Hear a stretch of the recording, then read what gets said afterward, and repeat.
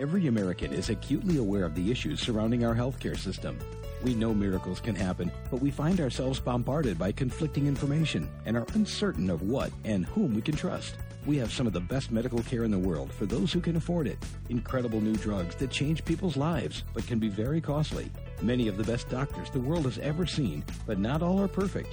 That's why Dr. Steve Feldman created the show, Getting Better Healthcare, to help walk us through the labyrinth, helping us understand how to take better care of ourselves and to better understand the challenges, issues, controversies, and complexities of our healthcare system as it exists and as it could be. For better healthcare and a better healthcare system, listen to the doctor. Now, here's Steve. Welcome to Getting Better Healthcare on webtalkradio.net. I'm the host of the program, Dr. Steve Feldman, founder of the DoctorScore.com physician rating website. The last few weeks, we've been talking about our healthcare system. We spoke to the president of the American Medical Association. We spoke to the dean of the School of Population Health at Thomas Jefferson University about what needs to change in our healthcare system. Today, we're going to talk about saving money on healthcare. We're going to talk about things we can do today without changing our healthcare system, but things that individuals can do to lower the cost of healthcare. And to do that, we have our favorite family physician and author, Dr. Cindy Kelker, with us again. Dr. Kelker, it's such a pleasure to have you back on the show again. You are the national expert on saving money on healthcare. And I'm so pleased that the second edition of your book is out, 101 Ways to Save Money on Healthcare. I know people are going to want to get access to this book. They can order it from Amazon, Barnes & Noble, through their local bookstore. It's great that you were able to get one of the Penguin Publishing Group, Plume, to publish this book. You must be excited.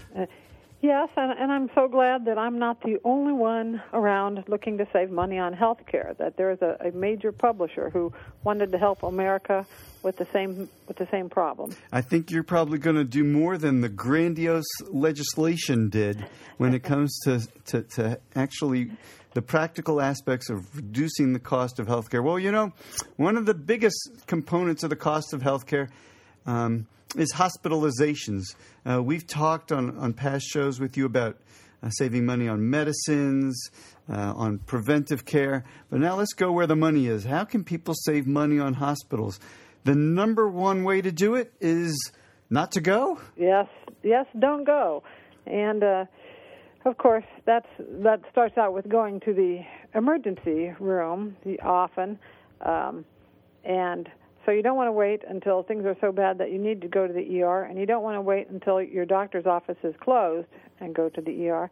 And the other thing is, if you are a reliable patient, your doctor could probably just see you the next day. If your doctor doesn't even know who you are, and you call them up, at 8 o'clock at night, and they say, "Oh, I sprained my ankle bad, I think it's broken," well, they'll probably say, "Well, just go over to the ER." But if you approach it a little differently, the answer might be, "Well, I'll see you in the morning." For example, your doctor might say, "Well, are you walking on it?" If you're walking on it, it's probably not broken. And can you come and see me tomorrow? And if you're willing to, your doctor probably would see you. And so there are things that your doctor can take care of, like in the next day or a couple days, and you could just not go. I have worked in an urgent care, which was like an ER, and people would just come in for what you might say the silliest things, or certainly things that could wait. And a lot of that was based on convenience. And I would say mostly that was patients who weren't paying anything for the service either. The HMOs and the other insurance companies have to sort of weight an ER visit high enough financially to keep people from going, because otherwise, it's more convenient to go at 8 o'clock at night. Yeah, but you know what? I like convenience. I like convenient restaurants that have drive-through windows. I like convenient oil changes where I don't have to schedule an appointment, where I can just drop in and get it done. There's a lot to be said for convenience. Yes. Well, and then, there are urgent care places which are open later in the evening, not 24 hours a day. So that is convenient and it does cost less than an ER. But maybe more than your primary care. But, the cheapest thing might be to have a doctor who knows who you are and call the doctor first and see what they say. We are about to send our son off on a small international trip, and the night before he started having sore throat symptoms. And I think, normally a sore throat, maybe you can just wait. He didn't have any fever or anything. I was pretty sure it wasn't strep, but who knows? And if we hadn't been planning on putting him on a plane the next day, we'd have said, well, this is something that can just wait. But we were about to put him on a plane, send him to relatives, in another country, and thought, before we do, it might not be a bad idea to have his throat cultured for a simple test.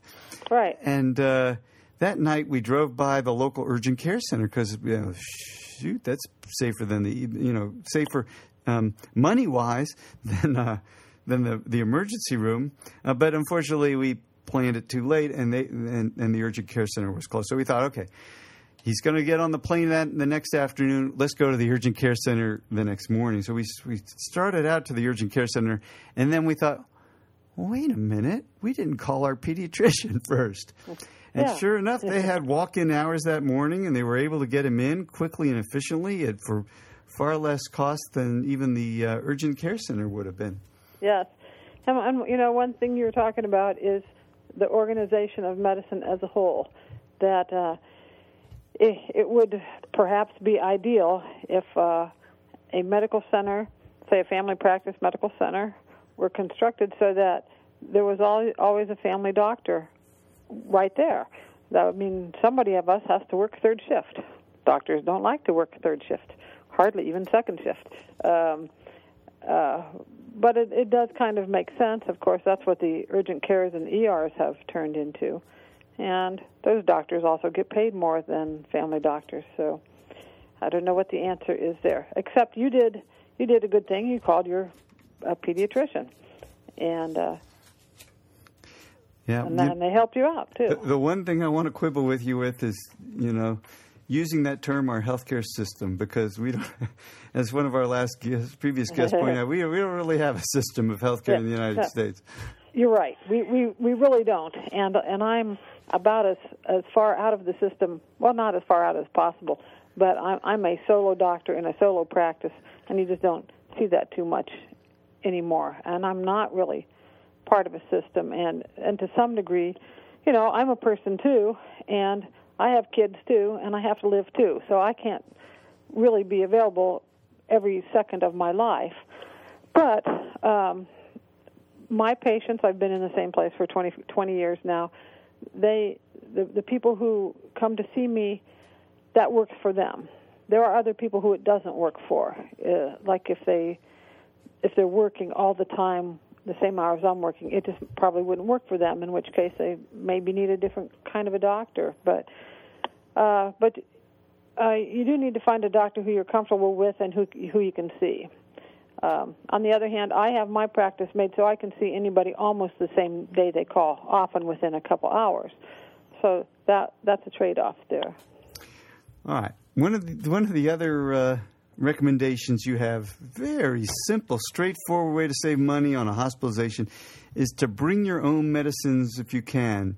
You, for example, give the example of paying $5 for an aspirin, and then you go on to say $5 may be an exaggeration. I would have thought the exaggeration's on the low side, that it might be like whatever you go to the hospital, if they're going to send somebody from the pharmacy to bring you a pill, there's probably some minimum $35 charge or something, so that aspirin could cost even a whole lot more than $5. I don't know. And it may. For example, I can't easily find the cost of every single thing. But for example, a breathing treatment using a nebulizer. Well, if you do that at home, it costs about $1. If you do it in a hospital, at least our local hospitals, cost $100. $100. Wow. Yeah.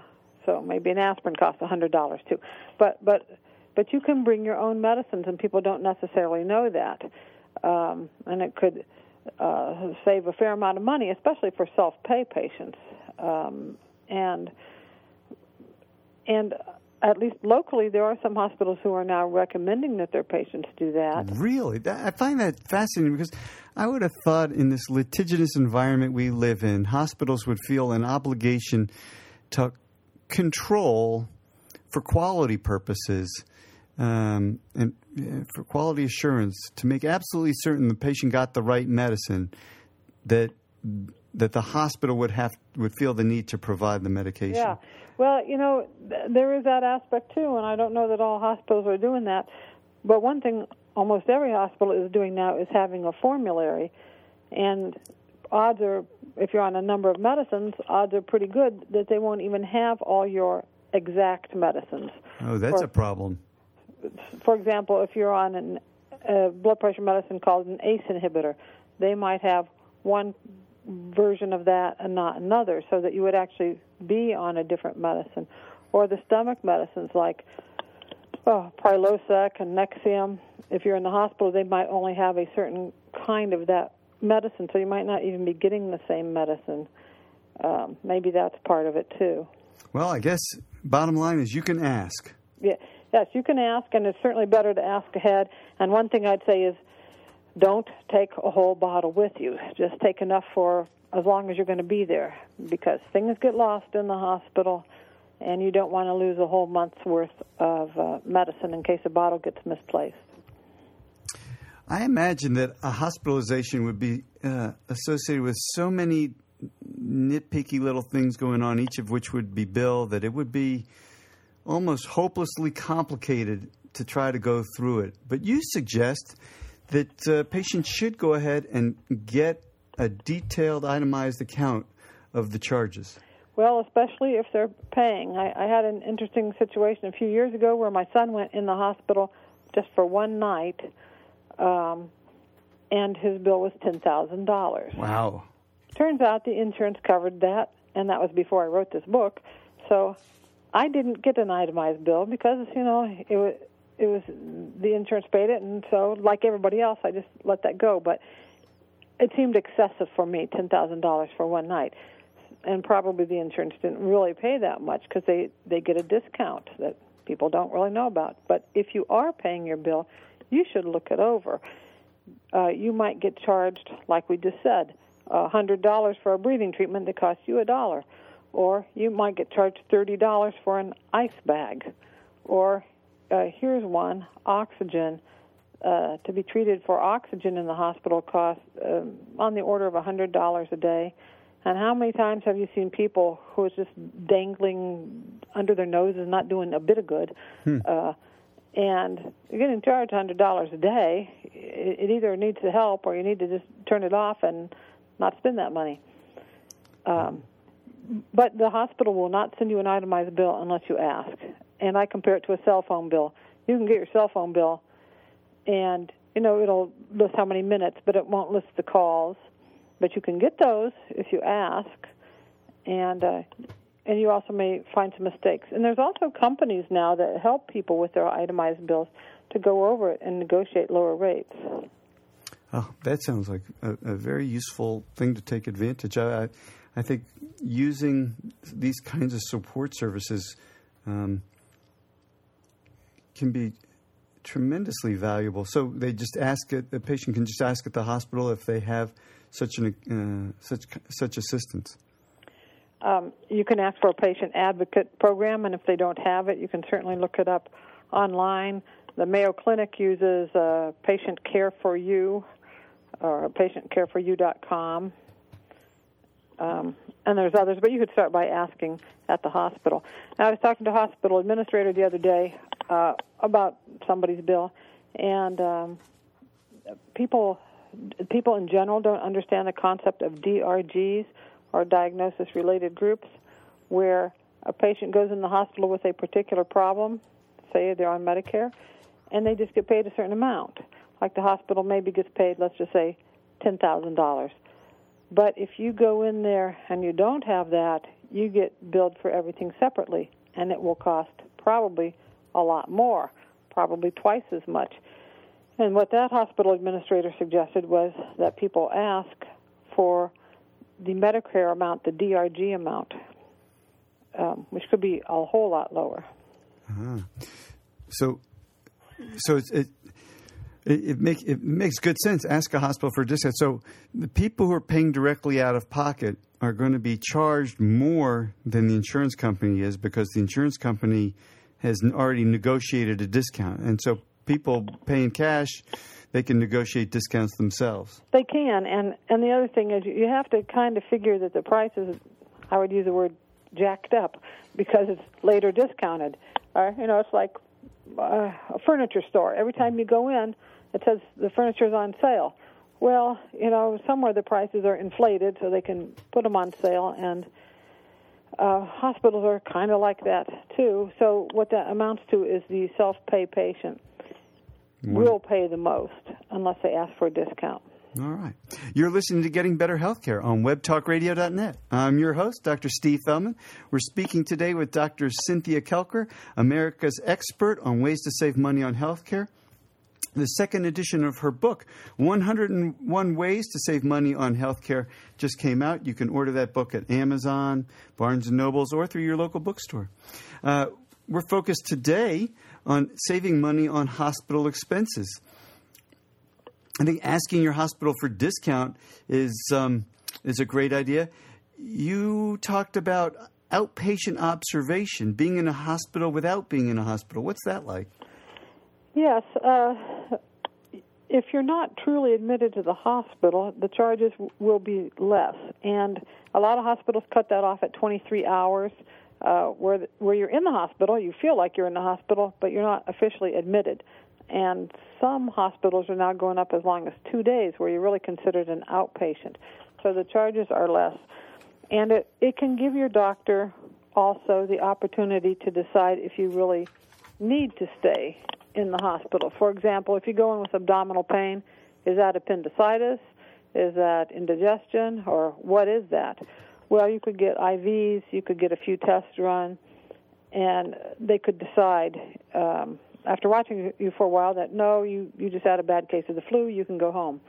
Or they can decide, well, yes, it is appendicitis, you need to get your appendix out, we will admit you to the hospital. But it delays incurring the major costs until the exact diagnosis is known. I have to travel for work a fair amount and stay in a lot of hotels, and the hotel tells me the checkout time, which I guess in hospital lingo would be the discharge time. And I have to be out by noon. If you want to stay an extra hour, 2 hours, they may charge me a whole nother day at the hotel. That's right. Same thing happened in the hospital? Yes. And it used to be, at least in our local hospitals, that noon was the checkout time. Now, our local hospitals go by midnight. If you're in a bed, if you're assigned to bed at midnight, you're charged. And so if you know that, you might want to try to get out of the hospital by then. And you might want to wait until after midnight to be admitted. That's true, too. So you need to find out that ahead of time, because everyone could be different. And then I think there are hospitals who go by the exact time, and they certainly could, because, everything's computerized, and it could just tell you how many minutes you've been in the hospital. So you would want to know that ahead of time. To save 1 day of hospitalization is thousands of dollars. And you could also ask, say if you have surgery and you're feeling pretty good and your doctor said you'd be in 4 days, you could say, well, can I go home in 3 days? If you're being charged on a diagnosis-related group plan, then what's the difference to you? You might want to stay 4 days. But if you're paying per day, you might want to go home. There was a time when people had a hernia surgery, and they were in the hospital for a week. Now, at least around here, most people aren't in the hospital even overnight. Medical science keeps improving. I need to speak to the surgeon about the hernia. All right. Avoid a dozen different doctors. Yeah, I guess each doctor you see in the hospital, it's going to be more charges. Yes, and, doctors do have an obligation to follow up or at least follow through on things, and so you might go in the hospital, say, with chest pain. Well, you'll probably see a cardiologist, and if it's not your heart, then you might see a lung doctor, a pulmonologist, and if it's not your lungs, you might see a stomach doctor, a gastroenterologist, and then if it's none of that, you might see a psychiatrist, you might see a surgeon, and then you might end up with 5 doctors while you're there, and they might all make follow-up visits afterwards. And of course, every time a doctor sees you in the hospital, there's a charge. And then if they see you afterwards, there's a charge. And well, I've been in medicine a while, and what I'd say is typical for my patients is if they go in the hospital, they need one doctor to be their main doctor. And around here, it's mostly a hospitalist now, doctor based mainly in the hospital. But then in addition to that, they may need a specialist. But mostly you don't need 5 different specialists. And you could tell your doctor, you could ask your doctor if they would at least ask you before consulting other doctors. Ask, can you take care of it? Or could we do this when I'm out of the hospital? Do we have to do it right now? The answer might be yes. We need to save your life. We need to do this. But the answer might be, well, no, we can do that when you go home. That's okay. But if you don't ask, then you have no control over the situation. We talked about how the U.S. medical care system isn't so much of a system. And that means that you may have tests done in a doctor's office and you get admitted to the hospital, and the first thing they want to do is maybe do those same tests on you so that they have the records. You suggest people should just bring their previous tests and maybe avoid having to do duplications. Yes, and some of those tests aren't too expensive, like, say, a urine culture, and then others are, like an MRI. And if you have any tests done, you can certainly ask your doctor for a copy of the results. The medical system, I almost use that word again, is looking to go to electronic health records, and probably you're using that already since you're hospital-based. Yeah, is that we true? do. But the different hospitals don't use the same records, so they don't communicate electronically the way you would hope that it would.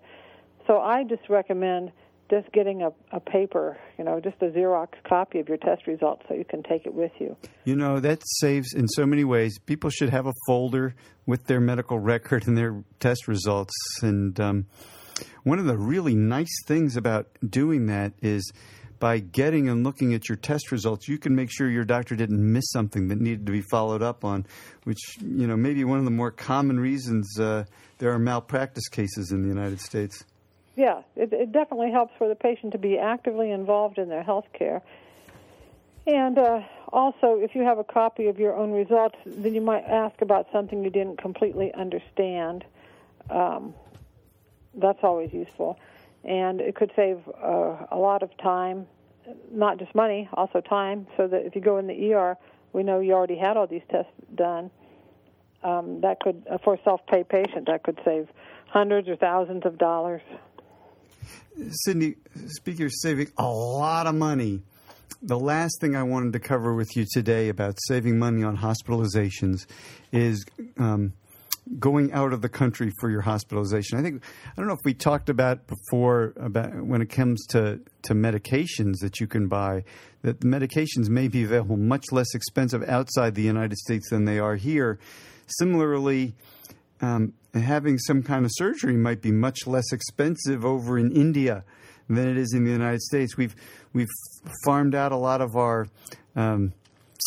the people who answer phones for companies and tech issues to the Indian market because there's well-educated people there who will work for less, and presumably they'll do surgery over there for less too. Is that something you're recommending to patients? I recommend thinking about it. I'm thinking about it myself in the terms of dental care, because dental care is really beyond what a lot of people can pay for. If you don't have insurance and you need a number of crowns, well, that's $5,000 easy right there. Whereas you might find it for a tenth as much somewhere else. Actually, my sister-in-law is from Turkey, and she goes over there periodically, and when she goes, she has her dental work done, because I think the numbers are about 25% as much. And she can visit her family while she's there and get her teeth fixed, and she's happy. And well, I would say insurance could be happy, but she doesn't have insurance. But as far as medical costs go, we don't think anything of people coming over here to have surgery. We have the Cleveland Clinic north of here. People come from around the world to go to the Cleveland Clinic. Well, maybe there's something as good as the Cleveland Clinic somewhere else.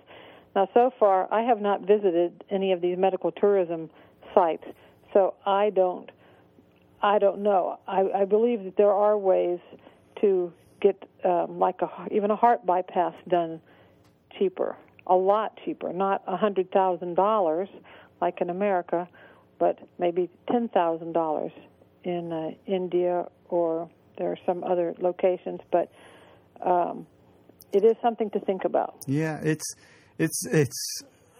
exciting and scary.